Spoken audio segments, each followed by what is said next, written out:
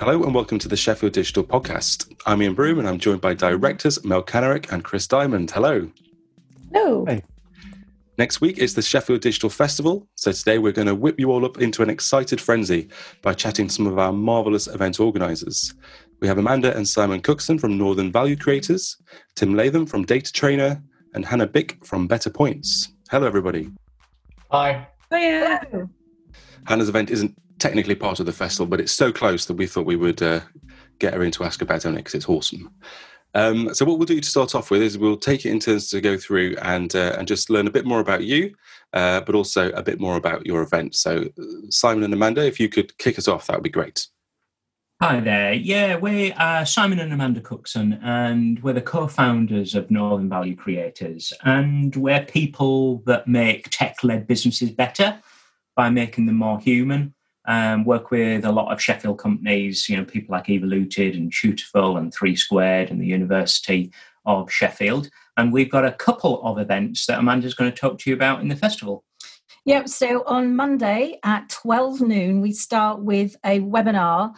And what we did over the summer months, we spoke to leaders from across the globe who were working or leading digital businesses, and we were asking them about what does it mean to be human at work. I think during lockdown and the pandemic, that blurring between work and home has meant that the way that we lead and the way that we are at work has changed. And there's also a movement in new leadership thinking about moving to that human space and bringing our whole self to work. And so we were really curious about what does that mean? And we asked key questions around the impact on leadership, on culture, on performance, and on well-being. So in our webinar, we're going to be sharing those key themes with everybody. And what we did is we worked with Sarah Smiz, who is an absolutely wonderful visual storyteller. So all of these key themes and ideas are going to be illustrated. So that's going to be, I think, a really magical and thought-provoking session. And then on Friday, for those people who want to take that deeper dive and really reflect personally on, okay, so you've told me all these things that you've discovered about human leadership. What does that mean for me? What does that mean about what I can practically do and how I might want to change or adapt the way that I lead others? We have an hour that starts at 3:30 where we're going to give people that space to really explore, reflect, and think about their own professional development as leaders. Sounds great. It's fantastic. And Tim, could you talk to us about Data Trainer, but also about the event that you have planned? Sure, yeah. Data Trainer is an organisation based in the Barclays Eagle Lab incubator at Collider. We work with organisations to help promote the adoption of intelligent automation, AI, RPA, that kind of thing. We've been part of Sheffield Digital since our inception towards the beginning of last year, and working with Chris and Mel specifically within the digital festival planning. We all agreed as a team that it would be really handy within the umbrella of that event to have an event that was more specifically tech focused. And I think that the theme of discovery for the digital festival as a whole really resonated well with me, in that a lot of the early conversations I have with business leaders is all about the fact that they've heard of AI, they might have heard of RPA, but it's not necessarily high on their to-do list in terms of improving their understanding and awareness, but they're keen to engage. And I think that's the same issue for a range of different internet digital technologies like 5G, like IoT, like cloud services. Understanding what they can do for their businesses is a key first step for a lot of business leaders in the region. So I've put together an event with some fantastic headline sponsorship, thanks to connections with the Sheffield City region team from Doncaster Sheffield Airport. And I've now got a series of sessions starting at midday on the 19th of November, looking at innovation, just at a quite high level, led by Innovate UK and the Knowledge Transfer Network. We've got a session on AI and data, led by BJSS, obviously a significant digital transformation organisation with a presence in Sheffield. And a lot of these things are all about finding connections in the local region where you can start your discovery about this tech. We've got other sessions on cloud services, supported by Microsoft in conjunction with one of their local gold partners, Systems Assurance, based in Sheffield. We've got a session on RPA, which I'm going to lead with one of my RPA partners. And we've got a session from the Pitch In Sheffield University project, which is all about understanding the adoption of IoT. So I think, each one of those individual sessions is going to last about an hour. There'll be an introduction, a keynote presentation, and then sort of 20-minute Q&A chat around, the significant issues around the topic. And it's all about quite high level, some understanding, some awareness, and trying to illustrate for the delegates how they might start to engage with some of this tech. It doesn't necessarily need to be, your huge, massive digital transformation project. It could potentially be, a small part of your business where one of these productivity tools can start to make a big difference. And then you can start a journey to incorporate one or more of them.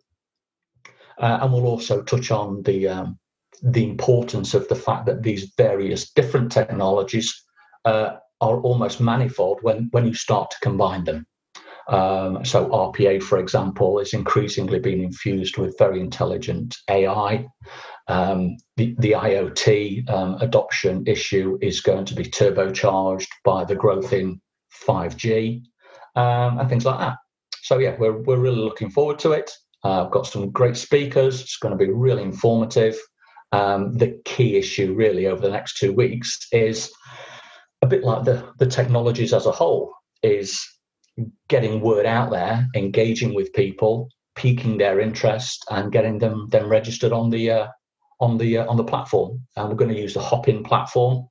It could have just been another Zoom webinar, but we've decided to try and make it maybe a little more innovative, trying to lead from the front kind of thing, and use this richer, more engaging virtual event platform. Yeah, I think it would be really interesting to hear a bit later on how you all plan to approach doing your events, because I think virtual events, we're all used to them by now, but I think they're probably here to stay and we can probably do them better. So it'd be really good to hear what your plans are. Hannah, are you able to tell us about your non-festival event, but still very fantastic and worth telling us all about? Absolutely, yes. So just to give a bit of background, I'm working for a company called Better Points. I'm one of the program managers there. And at our core, which hasn't really got a huge amount to do with our event, we are an evidence-led behaviour change company who uses app-based products and digital interventions to try and motivate change amongst different groups of people.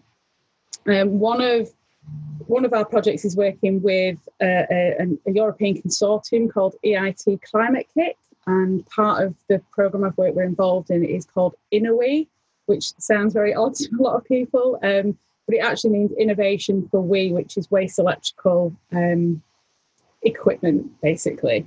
And as part of that project, we have a climathon to run. And a climathon is a city-based programme that offers a clear pathway, an interaction to and opportunities for cities to kind of come together and share and highlight climate challenges. So just to give you an example, last year there was 145 different cities around the world all taking part within the space of a week together.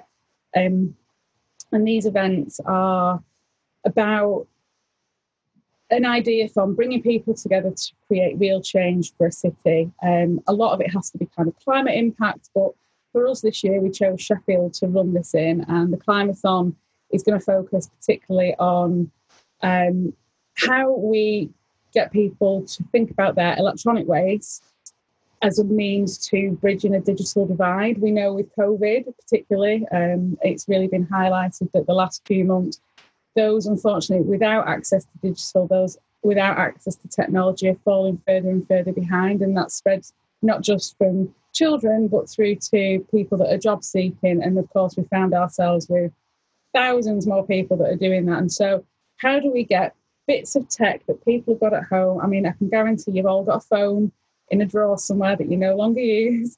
How do we get those pieces of equipment, old laptops, whatever it might be, into someone's hands that actually need it? How do we get these practical tools to those people?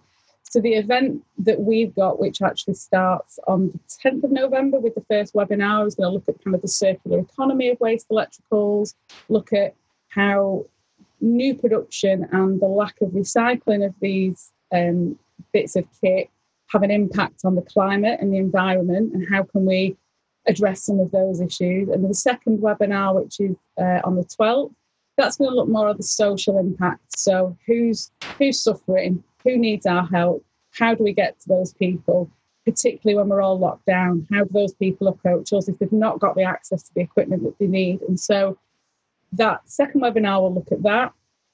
And then the main event, which is on Friday the 13th, is going to be looking at a complete ideathon. We've got some brilliant keynote speakers, Chris actually being one of them.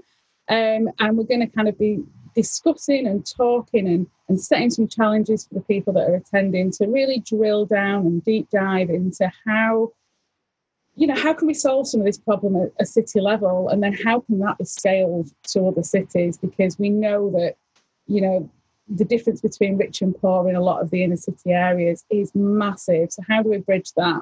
How do we bridge that? Not only in Sheffield, but can we do it in Manchester? Can we do it in London? Can we do it in, you name it, where can we do it? So those are our events. And obviously we're looking forward to getting everyone there to join us in solving the problem.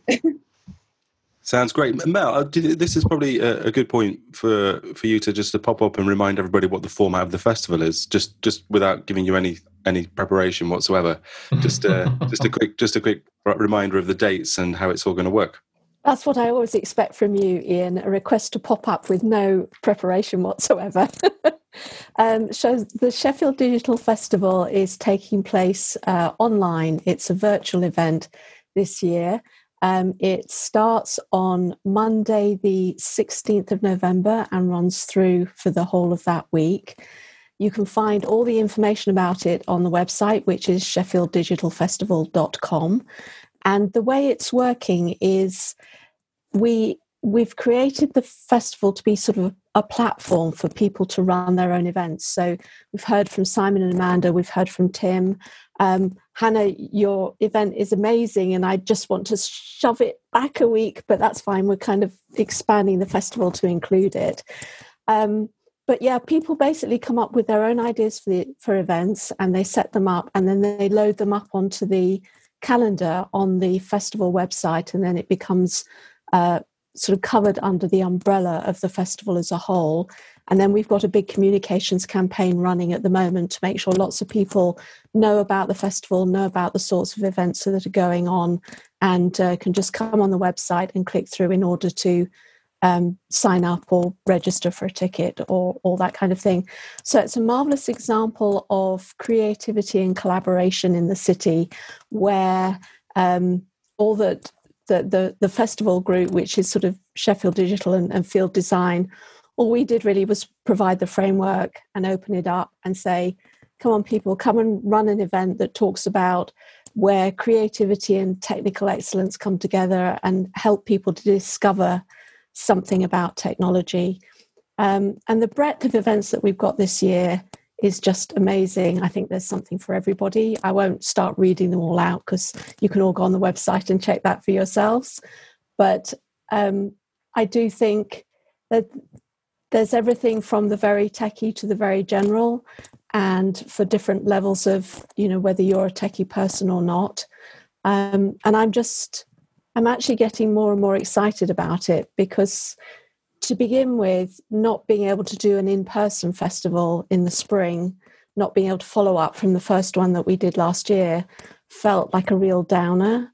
But once we switched to the idea of just doing something virtual and opened that up, the people just started to really get engaged and get involved. And yes, I'm starting to get completely overexcited about it now, which is my usual state of affairs when there's an event happening. Great, thanks, Mel. That's really, really handy. We're all excited. I can feel it. The tension is mounting, etc. So, Before we sort of ask you about the tech and get into the weeds with how you plan to run your events, because I think that'd be interesting too.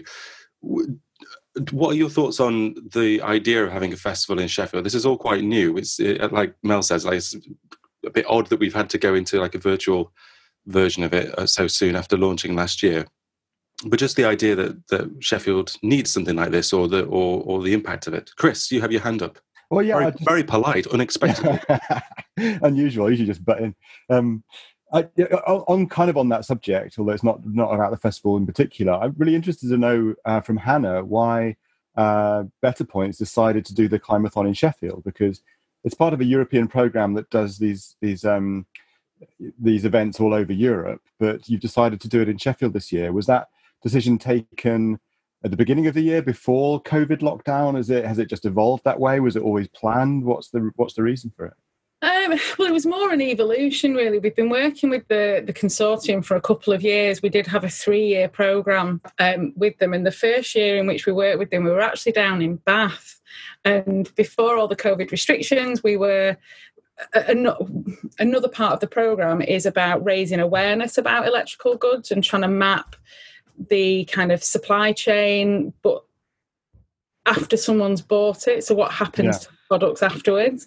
And so we started this project in Bath last year, and then we decided as a collective we'd move a city. Now, we were already working with the University of Sheffield on another innovative programme around kind of active and sustainable travel in and out of the campuses.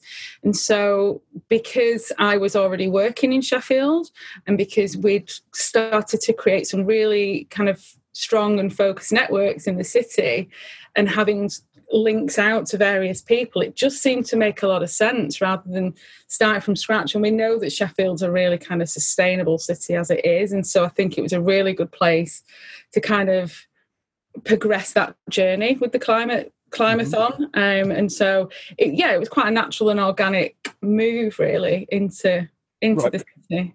You're based in Manchester, aren't you? And Better Points, they're based everywhere. We're everywhere.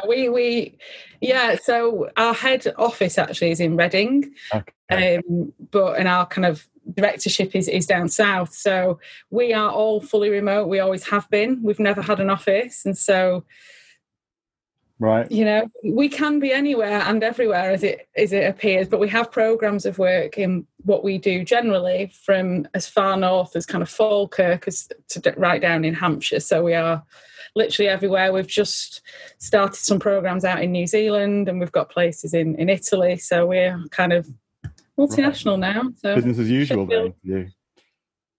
Pardon, sorry? Business as usual then, working remotely and everything. Yeah, I mean, obviously this Climathon raises new challenges. Particularly organising events online is a very different kettle of fish to in-person events, which of course it would have been had we have been able to.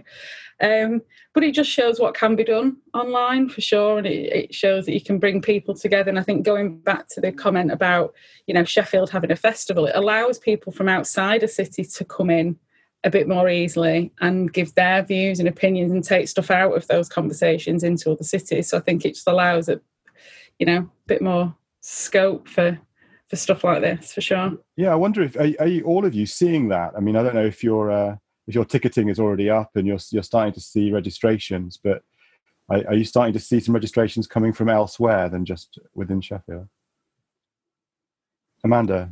Yeah, I think what I've noticed is that we're getting people attending globally. So when we were exploring into this kind of whole concept of being human at work, we know that we've got a really strong supportive community in Sheffield. But what surprised us was that people were coming from the States, from New Zealand, from the Philippines, from all over. And I think something that's really benefited us as a business is we can now operate on a more global platform. So we've not yet had our first international customer, but I would say that in our community and the people that we are talking to most closely, it is now on that global scale. And I think when you're looking at something that's quite niche and quite specific, because what we're about is not only technical, businesses and technical leadership, but also in that more human way of doing it that's the opposite of that kind of bureaucratic and tell. We're finding now our marketplace has expanded because we've got the whole world to play with, rather than the people that we could commute to in the drive time and get back for our children to be back from school. So it's been a huge opportunity for us.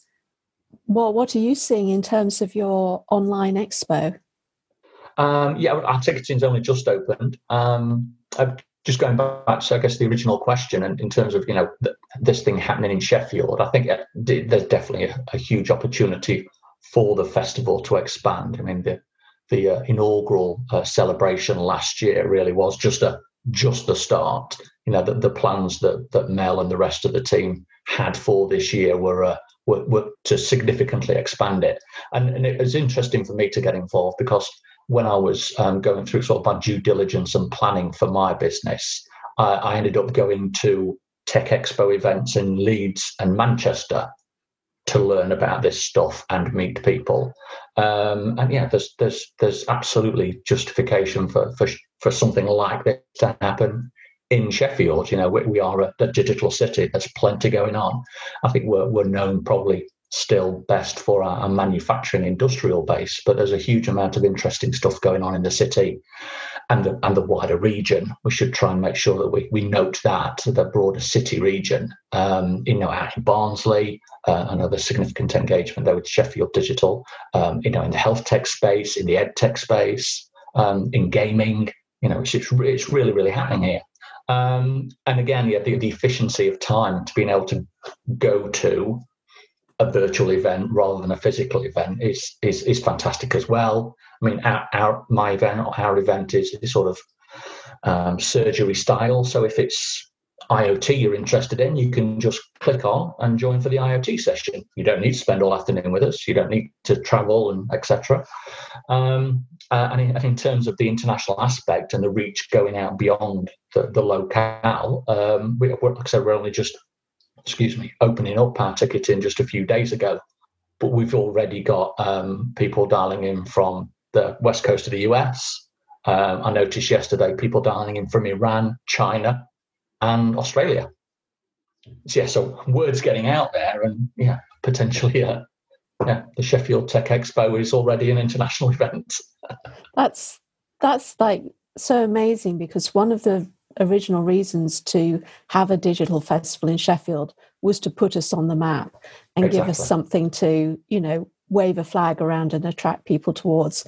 And being forced to go virtual has actually been a bonus, in that all of a sudden, an event that maybe would have had a catchment of, an easy drive or train journey into Sheffield suddenly is attracting people from all over the world, and, making them think, oh, well, where is Sheffield and what's going on there? And, maybe they have a look at the Sheffield Digital website as well, and maybe they look at some of the companies. So I think that's kind of an unexpected benefit of being locked down in a way. Yeah. It's something we want to keep hold of. I'm just thinking of next year, if everything goes back to normal, are we going to lose that dimension, or we're going to have to figure out how to do hybrid events with a part local, part virtual, and mix it all up? I think it's so exciting as event organizers. I know it's tense and stressful, as all event organizing is, let's face it. And a lot of this is, we're doing this stuff for the first time, and at this scale anyway, and it's all a bit unknown. Yeah. I would certainly think if you're looking for a new business idea at the moment, you could do a lot worse than actually figuring out how to run a seamless hybrid event so that the experience is as good for the people in the room as it is for the people dialing in from elsewhere, so that it also sticks around, so the event isn't just for the day or the week that it's on, but there's an ongoing footprint. You can go back and listen again, all that kind of thing. I mean, I've attended way more stuff than I ever would have been able to if I'd had to travel to go. And it's also more cost effective, certainly from the point of view of the attendees. Yes. You're not paying hotels and all that kind of thing. So yes, and if you do decide to pursue that business idea, I'd like a little royalty, please. by I that, think your point about being able to record the events and have them available for people to, if you missed it, here's the link. To have it as a recurring asset is fantastic. Yeah, extends the reach infinitely, I suppose.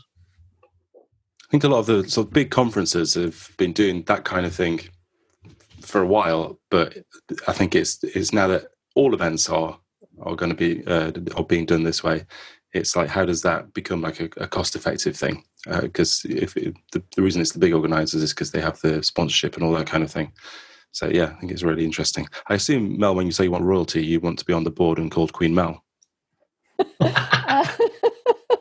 Lady Mel. I'd rather have the royalties, to be honest.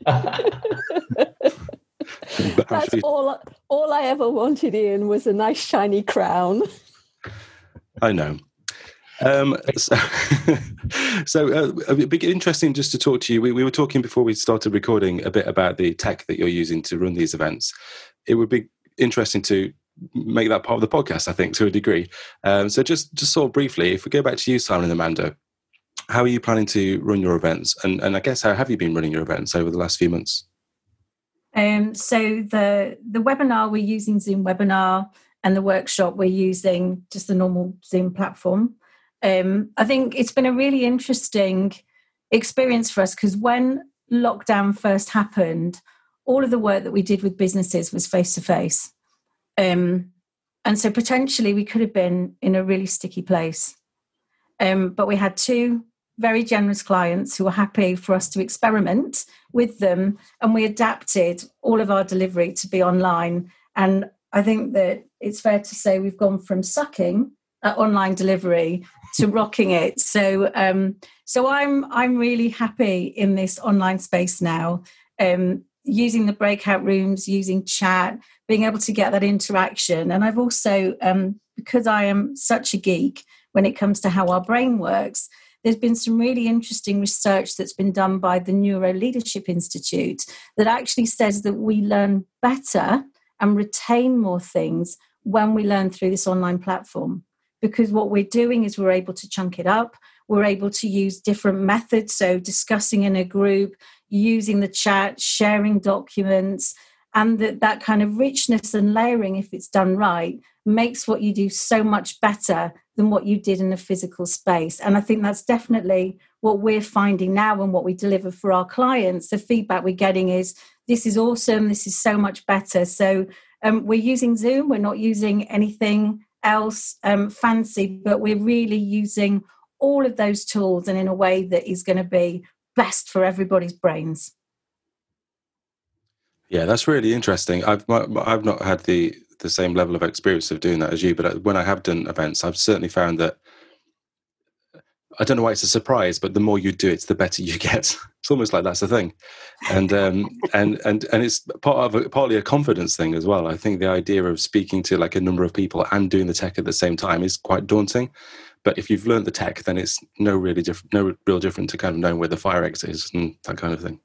I think for me, actually, it wasn't about learning the tech. It was letting go of the idea that what you're going to do is the same as what you would have done face-to-face. It's different. You need to do it differently. And once you accept that it's different and you use that difference, what you create is so much better. So I think when online delivery is done badly, it's because someone's desperately trying to do what they would normally do in a physical space online, and that's when it doesn't work. That's what we did, didn't we, in sort of March and April, when we were doing our sort of leadership development work, our teamwork, our coaching. We tried to do what we had always done face to face, and it just fell flat. And we had to go through a steep learning curve in March and April, and go through, various iterations. As Amanda said, we had very understanding clients at that time, which allowed us, and we did it in partnership with them, to just work through these things. But by the summer, we'd kind of got into a completely different space, hadn't we? Yeah. Fantastic. And Hannah, you've been shopping around for the best tech. Well, yes. So we have finally made the decision to use Hopin, which is a platform that's used by quite a lot of quite high-profile customers, so far as I can understand it, the likes of Landor Links, etc., those types of organisations. And so we were in a position where we hadn't organised an event of this nature as a company ourselves previously, because that's not our kind of bread and butter, if you will. So we started from scratch. We looked at Zoom, we looked at kind of Google Meet, and for the type of event that we needed, because it's an ideathon, we needed it to be a little bit more interactive with the attendees that were coming in and the speakers kind of coming in and out. We needed breakout rooms, we needed a polling system or a voting system, because the ideas will be voted upon to the, ultimately the best idea of the day. And so we needed something that was engaging, that we could host videos on, and so on and so forth. These online events are one of the same for a lot of people, but in my head, and I think as Simon and Amanda have just said, I wanted to have what I was having in person online. So I went out, I looked at, there was an absolutely amazing product called Jam, and it was, in my mind, exactly what I wanted. But of course, it came with a huge price tag, and it just depends, I think, on exactly what you're willing to spend, what your outcomes are needed, those types of ideas. So we also looked at Glisser. I don't know if I'm allowed to say all these names, but I'm going to say it. It's not the BBC. We're okay. Oh, we're all right then. So we looked at Glisser, we looked at Hopin, and we looked at another relatively cheap product. I say cheap, I say cost effective, I think is probably the best way to put it. Airmeet, which are an Indian company, which I think Chris had pointed me to originally when we first spoke. So I had a look at those. In the end, we went for Hopin. But I think, again, going back to some of the conversation earlier with Ian and Amanda, is that, from being able to control the tech and speak and organise and network at the event, it's quite a lot to take on as an individual person. And so as a business, we decided to take on an external company to help with some of the practicalities on the day, which has taken a lot of the stress out of kind of the organisation for us. So Hopin, really reasonable cost, up to 100 attendees. And then I think it's like 50 cents or $1 or something for every additional person after that. And so it's really reasonable. The functionality is exactly what we need it to be. We're hosting both the webinar and the ideathons on there. We can record it, and then of course we can share all the webinars, share the keynote speeches afterwards, and hope that people are inclined to go back and learn a little bit more about exactly what we're doing and the results of which, and yeah. Great. And Tim, you said you were using the same tool, Hopin. Yeah. We I went through a similar kind of market review as Hannah's just outlined, and for similar reasons settled on Hopin as a platform. I wanted, again, taking my sort of the positives that I mentioned about having been to the events in Leeds and Manchester, and the different dimensions of interaction. I wanted to try and replicate that as much as I could, rather than it being just another webinar. So yeah, you've got the opportunity, and it handles the ticketing, and it's very much a wraparound service. You walk into a reception kind of area. You can choose to go to the main stage to see the keynotes that you're interested in. You can alternatively choose to go into the expo area and engage with the different sponsors or whatever at their virtual stands. There's networking opportunities for the delegates to talk amongst themselves, and there's really good sort of analytics and data analysis about the event and post-event. Again, like Hannah said, it's all recorded, so it's available for the sponsors to potentially re-communicate afterwards. And it's to be available for everyone to. They don't get to see it on the 19th. They can click on a link and see it at any time that's more convenient to them. It's quite interesting for the speakers as well. I mean, I haven't used it yet, but I'm going to next week on Hannah's event. But there's a backstage area and a stage area, isn't there? So everybody who's kind of involved in producing the experience for the delegates is backstage, and where you can kind of organise and chat and make sure little green room.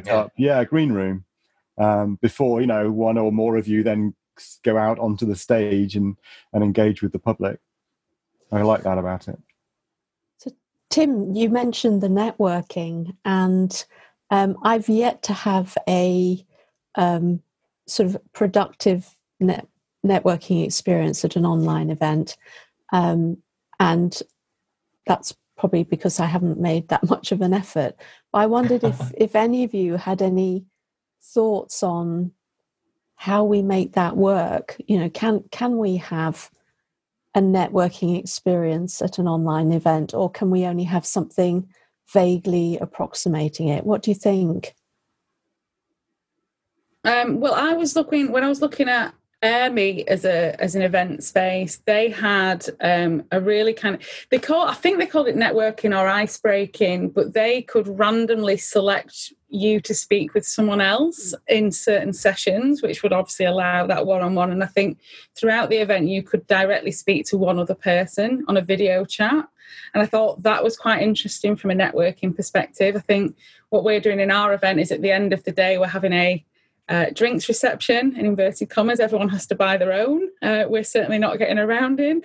But we're going to set a separate couple of breakout sessions at the end of the day and just label them as kind of networking. So it would be more on this kind of a Zoom style thing where people obviously have to talk amongst themselves. But I think that's the closest we're probably going to get at this point on Hopin from a networking perspective.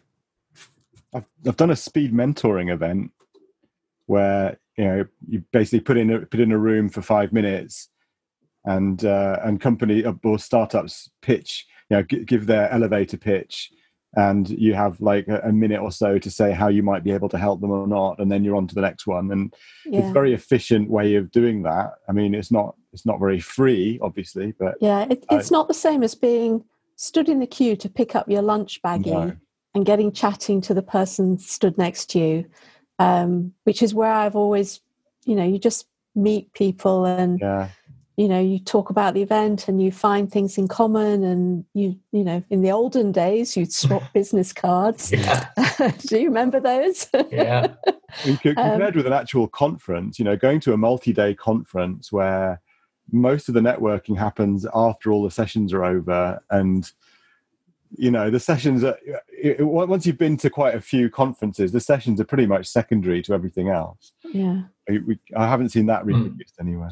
That aspect of potentially going to a stand to hopefully engage with someone because you're interested in what they do, I think it can be quite frustrating at real life events.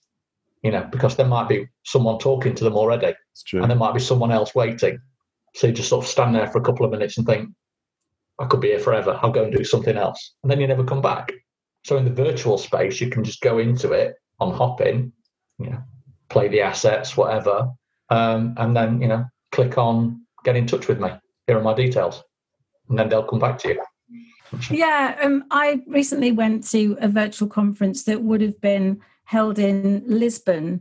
And what they did is they put people into WhatsApp groups. So you had a random WhatsApp group of anybody.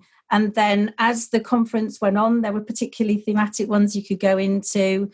Sessions you could join 5 minutes early. So you then were chatting to the people who were about.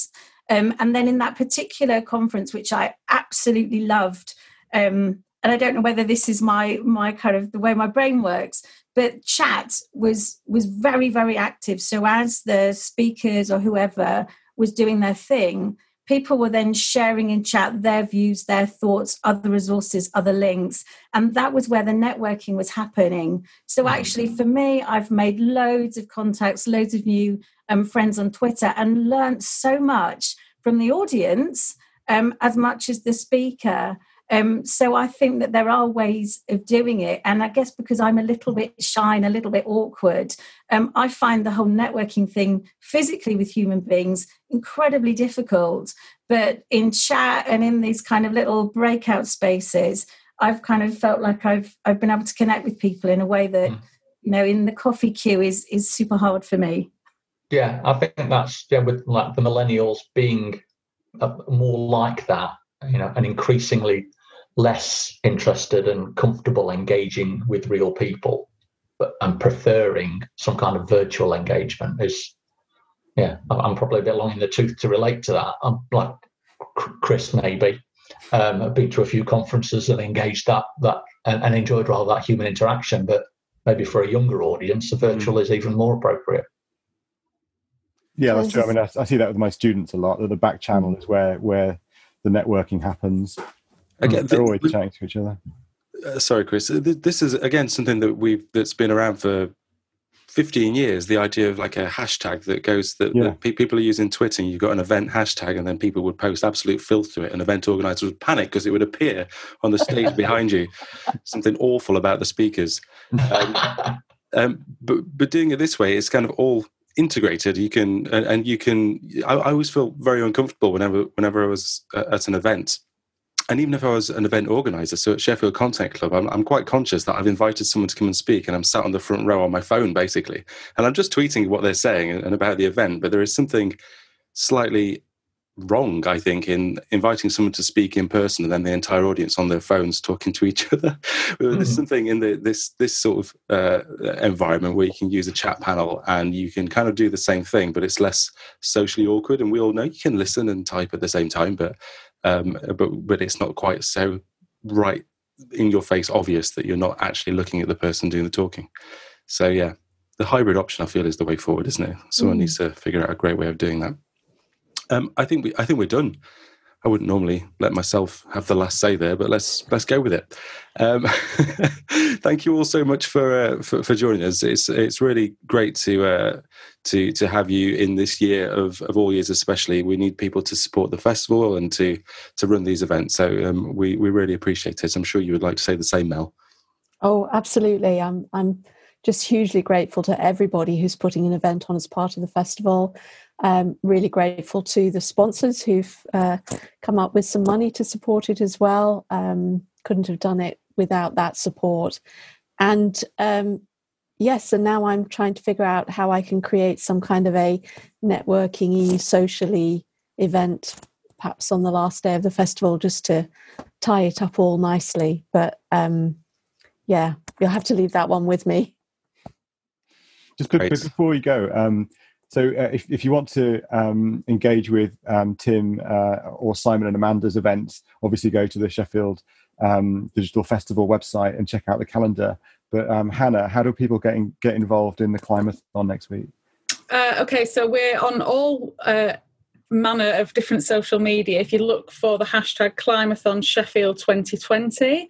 Alternatively, we do have a website which is climathon.climate-kick, that's kic.org/Sheffield. All the information is on there, including where you can get your tickets.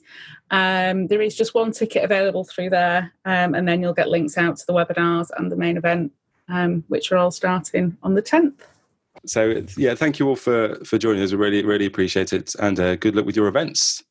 Thank you very much. Thank you, guys. Good luck. Okay. Time for some news, events, membership information, that kind of thing, as always. So we're going to be mostly pointing people towards the website. We've had a few blog posts go up on the Sheffield Digital website since we last spoke. All of it's gold, of course. But we should start off, as we speak, being a day and a bit into this sort of second national lockdown on COVID. So we've had pages on the website with information on COVID-related supports for months, and there will be some more added to it, but there isn't an awful lot extra to say, I don't think, Mel. Is that right? So we have updated the page where there are offers from companies within the community in terms of how they can support other people and other businesses. So that page is up to date. Our partners at Shorts have been really good at keeping their own website up to date with all the latest information on the different furlough schemes and other grants and schemes and what's available for self-employed people and all that kind of thing. Hand on heart, I haven't gone in and updated our page, but I will. But until I get around to doing that, I would just really recommend going to the Shorts website. They've got lots of good information available there. The other thing I would say is if people are having trouble finding particular information or getting answers to particular questions with regard to the whole pandemic situation, then please let us know, because then we can go and see if we can find out and add that to a resource so that we're meeting unmet need, if you will, rather than just duplicating what's already out there. So info@Sheffield Digital if you've got a question that you can't find the answer to, and we'll see what we can do to help. Great. Okay. So on the blog, we have a series of new posts. So first one is about Sumo Digital and the new Sumo Digital Academy, which has been put together to try and expand the talent pool to meet the demands of the UK's growing games industry. So this sounds really, really, really great. Chris, could you give us a little bit more info? It's fantastic. I mean, well, first of all, Sumo are one of our founder members. So Sumo are one of the companies that sort of came on board right at the beginning to allow us to create Sheffield Digital in the first place. And they're a fantastic asset for our digital ecosystem here. The really growing studio, I think they've now got 7 locations, including international. And they've always had a really close relationship with Sheffield Hallam and Sheffield Hallam's games development course. Particularly Jake Hapgood, who set that course up and was heavily involved at Hallam. So he left and has gone to work for Sumo full time. And this Sumo Academy, I guess, is the fruit of his initial labour in his first sort of year at the studio. And it's essentially a new academy for games development, where they're taking people who don't have a computing background. So this is not software engineers, retraining into games development. These are people from the arts. One of the students is from fashion. So people with no experience in programming are going through the Sumo Academy and learning how to code games. And because it's a AAA studio, this is not a company that does things simply. Obviously, they use Unreal Engine and Unity frameworks for some of their projects. So it'll be coding within those environments. But it's fantastic. I think the first intake was 4 students in September, basically to kind of pilot it, and presumably and hopefully that will expand. But it basically is another great asset in our talent pipeline for young people wanting to get into our digital industries. They can now apply to the Sumo Academy, and no matter what their background, they've got a career path where they will learn coding and software development within the games environment. Do we know if those students are Sheffield based? Yeah, I think they all are, aren't they? Yes, I believe so. Cool. Great. Sounds fantastic. Okay, next we have the ASFOR data center makes the move to renewable energy. And I guess this is a nice follow-up from our chat with Dean Sadler. And he's also going to be speaking at the Climathon that Hannah told us about earlier. Yeah, so. he's keynoting the Climathon next Friday to talk about how TriPad are becoming or pursuing a climate positive business strategy, I guess is the way to put it, as he explained to us on our podcast a few weeks ago. Indeed, and ASFOR are making the move to renewable energy. So how does that work? So the data centre in Sheffield will be powered entirely by wind, hydro and solar energy. Yep.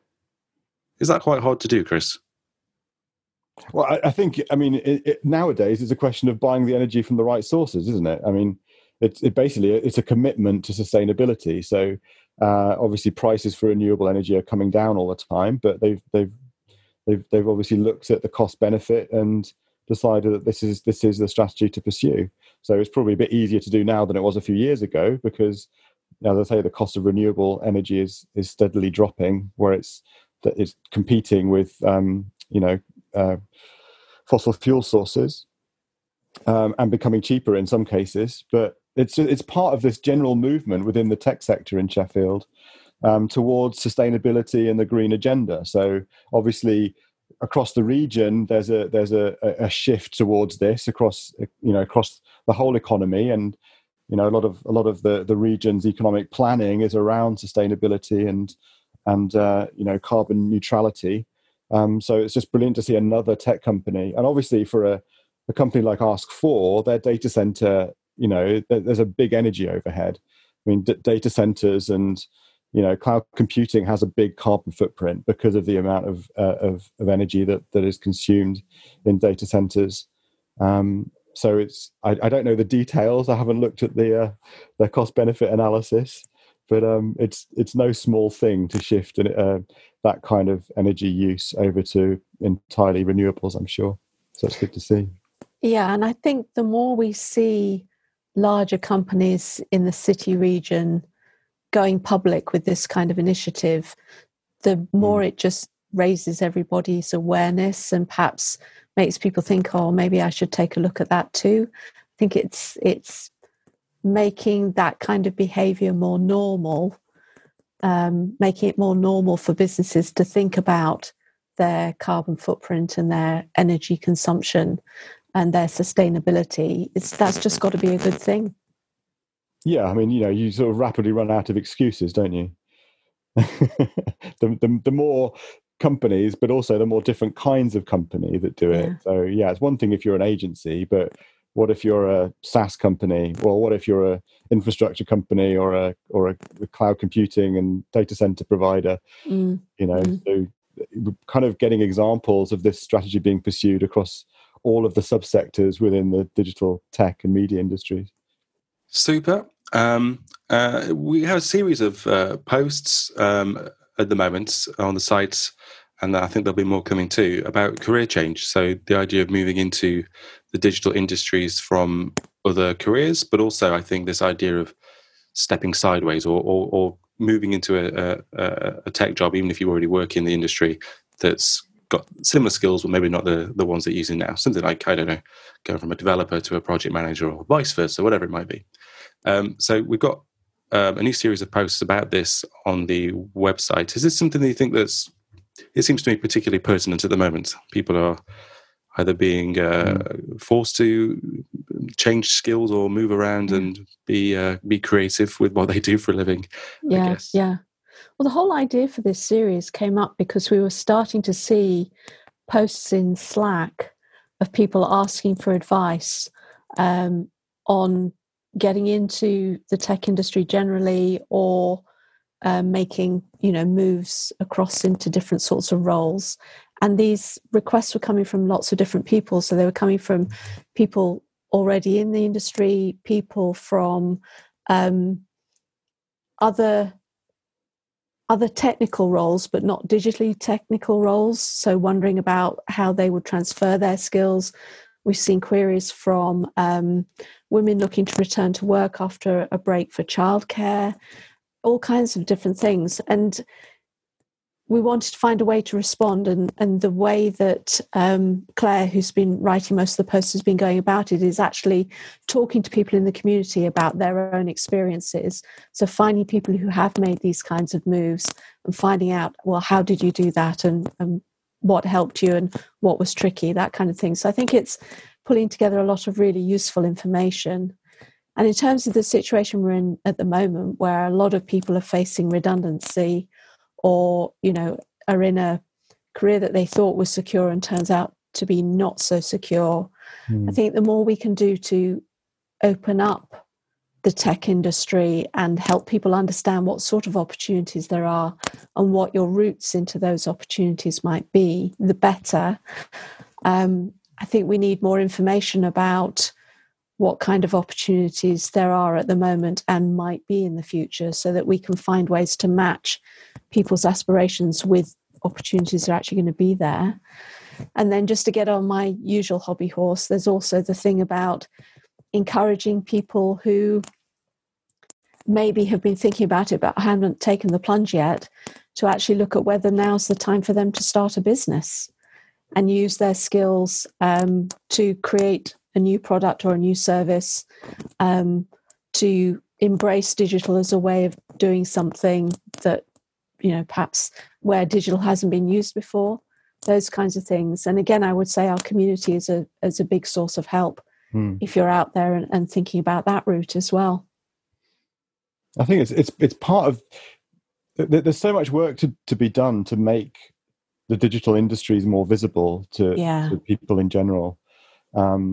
People especially in this part of the world, if you ask people, or if you ask parents, like when I talk to parents of kids at the university technical colleges where I'm a trustee, you can talk to people and say, well, do you know how a bridge is built, or do you know how a building is made, or do you know how, and most people do in this part of the world. People understand what it takes to build some of these things. They've got kind of an affinity for them. But if you ask them how you build a website, or how you build an app, or how you build a modern console game, people have no idea, or their kids know more about it than the parents do. And so there's just a lack of understanding of how these things are made, and therefore what kind of professions and opportunities are available within the industry that makes them. It just seems very opaque and like magic, And so anything like this that kind of helps people understand what the different roles are, and just how many non-technical roles there are within a technology company, or within the process of designing and developing applications and services. I've been doing I should say thanks to anybody who's listening who's volunteered to come to my industry Q&A sessions on the degree course, on the master's course that I'm teaching. But I've been inviting professionals in to talk to my students and answer their questions. And they're all students who are learning design thinking and digital design and development. And the vast majority of them don't have technical background. So they're coming to this for the first time. And seeing them gradually understand all the different roles involved, from user research to front-end development, testing, QA, product and project management, and stakeholder engagement on larger projects, and all of these other roles that require an understanding of the product and the service and how it's built and what everybody else is doing, but also mean connecting that with these external stakeholders, or with customers and users, or with business and these kind of things. It's been really, really rewarding to see this evolving. So so this kind of idea of cross training into those roles are the more that we can do to make that visible, and to show people what actually happens, what people actually do, and what routes there are to learning it yourself, and get people to understand that it's not out of reach or impossible, or doesn't require you to go back to university for 3 years to do a degree in it just to get in the door. Yeah. For better. Yeah. Mel, you would really like people to complete the digital skills audit. I'd really like people to complete the digital skills audit.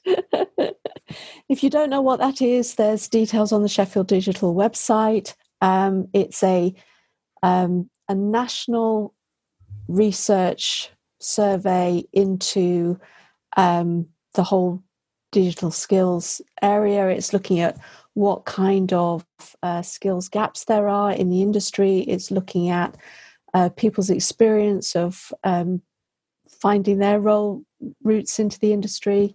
And the data that's collected from this is going to be used to influence policy making. So we need to have enough people respond that the sample size is credible. And at the moment, we're only about 50% of the way there for Yorkshire and Humber. I think we might be slightly over if it's just South Yorkshire. But if you are listening to this, wherever you are in the country, you can actually complete the skills audit.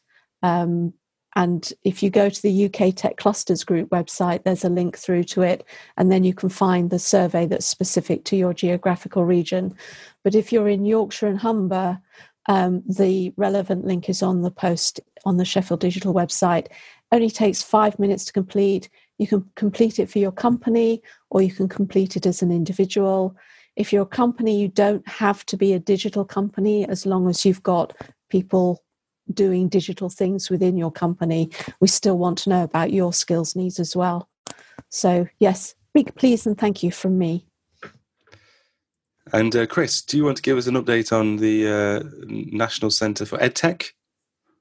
There's not very much to report, to be honest. We're in the final stages of producing the final report and closing this initial exercise off finally. But I think there will be more to engage with once it's been digested by the stakeholders, and we've kind of come to an agreement on what the next steps are to do it. But it's very much still has a lot of support.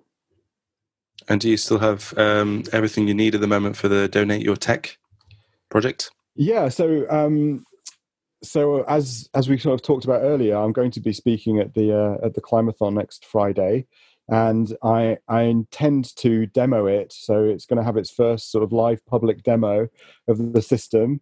The system, the MVP of the system, is kind of at a stage where we can start showing people and showing how it works. We've had a brilliant brand and design that's been produced for us by Field that they're busily working on actually this week, and just this week Hive IT have come on board to do the front end dev on it as well. So hopefully we'll have it looking like a real application by the Climathon next week. So I'm really looking forward to that.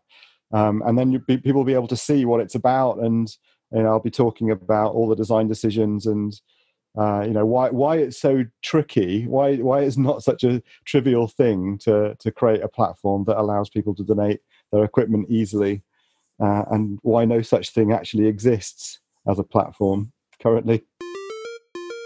So should we just do one last plug for the festival before we move on to all the other events? I will list them in the future when I disappear shortly. I will list all of the events in a moment. But should we just remind everyone, Mel, what they need to do? So there is still time if you want to run a virtual event during the festival. You can still get that organised and add it to the calendar. You can do that sort of right up until a couple of days before your event, actually. So please take a look at the events calendar, see what people are doing, and see if there's something that you would like to do as well. I should say that as part of the festival, we have been created, I can't talk anymore. We have been creating an app, an augmented reality app, with the idea that people will be able to walk around Sheffield and also the SEAM campus in Barnsley and view content from different locations. But because we're now in lockdown, we felt it wouldn't be responsible to launch that at a time when the government is encouraging people to stay at home and not travel around too much. But we're still working on the app, and we will launch it as soon as it's safe to encourage people to go out and about and experience it. I'm hoping that during the festival we'll have an event that will talk about how the app has been created, and that will preview some of the content, and that some of the content will also be available on the website. So yes, again, not quite how we hoped it would be, but close enough, and the work is still going on. Can I just add something to the festival that we didn't mention before, which is that we do Geek Breakfast every Friday morning. So Geek Breakfast during the week of the festival, it would be great if people came and just talked about things that they'd seen during the festival. So we kind of want it to be like a drop-in chat for people to come and share things that they've seen or attended, events they've been to during the festival, so we can all find out what people's experience was. That's a lovely idea. I really like that. Great. I'm going to let you two drift off into the rest of the day, and I'll be back after a short noise to provide a list of upcoming events, most of which I suspect are going to be part of the festival. Yeah. And so that's it. Take care, both of you. Thanks, Ian. Cheers, Ian. Bye. Right, it's time for me to tell you all about the various virtual events taking place in Sheffield over the next couple of weeks. We start with the 11th of November. We are right in the middle here of the Barclays Games Frenzy, which is taking place all week, much like the Digital Meat Manufacturing virtual show, which is also taking place this week. So you can go on the 11th, the 12th, and the 13th, which is very exciting. Also on the 13th, Geek Brekkie, Friday every morning, 9 o'clock. We've also got the Emerging Technology Show 2020 and the Climathon that you already know about, having listened to the rest of the podcast. Next, we move into Sheffield Digital Festival territory. So the festival kicks off, as you know, on Monday the 16th. And there is still time for more events to be put on the calendar, but as we stand, we have on the 16th, we have Homeworking, a psychological perspective for looking after yourself, We have Being Human at Work, which you've already heard about. We have Sir Tim Smith. He's the chap who invented the Eden Project. He's talking about how big ideas make great places. I think he knows what he's doing. Again, on the 16th, we have Using IP to Guide Your Software Innovation. Sounds good. On the 16th again, it's a very busy day, we have Help Sheffield. That's the marvellous Twitter account. It's a Q&A.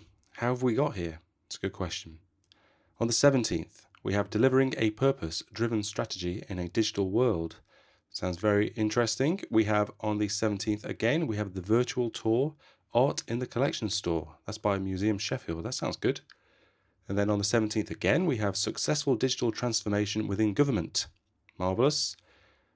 On the 17th, from NatWest, we have the Business Builder, The Power of Mindset. Again, 17th, that's another busy day. It's almost like there's a festival going on. We have Discover Coding. It's a panelist session, and this is by Sheffield Women in Tech. So check that out. On the 18th, we have Tech Revolution Final Sharing Event with a keynote speech from the head of the UK startups, Marta Krupinska. On the 18th again, we have Are You Walking the Walk? Using an integrated learning management system to drive your business forward. That's from Point Solutions Online. They're organising that. On the 18th again, we have an overview of in-demand skills for the digital sector in Sheffield City region. And we have, again, on the 18th, it's the Business Builder Writing a 60-Second Pitch, another NatWest event. On the 19th, we have Getting Your Tech Business Investment Ready. There's no hyphen, so what does that really mean? Getting your tech business investment ready. I'm not quite sure how to read that, but it sounds brilliant. It's from Berwins Digital, and Garbett and Elliott. That's on the 19th. Also on the 19th, User Research and Design Workshop for Beginners. That's by the chaps at Paper. That'll be brilliant. They know how to do all that stuff very well. On the 19th, again, How to Use Microsoft Office 365 to Digitalize Business Processes. Again, on the 19th, it's the event from Data Trainer, already discussed at length on this podcast. Sheffield Virtual Tech Expo. It's going to be great. And we have a Geek Brekkie Festival special on the Friday, which is the 20th. I'm surprised Chris didn't tell us all about that, unless he did, and I've forgotten, which is possible. Also on the 20th, Money Talks. Can tech help build a better finance culture? Well, that's a good question. That's by the DMC. You can check that out and see what they have to say. And then finally, on the 20th, it's the Northern Value Creators again. Amanda and Simon, spoke to them earlier. And this one is Human Leadership Workshop. It's going to be great too. That's also on the 20th, if I haven't already said that.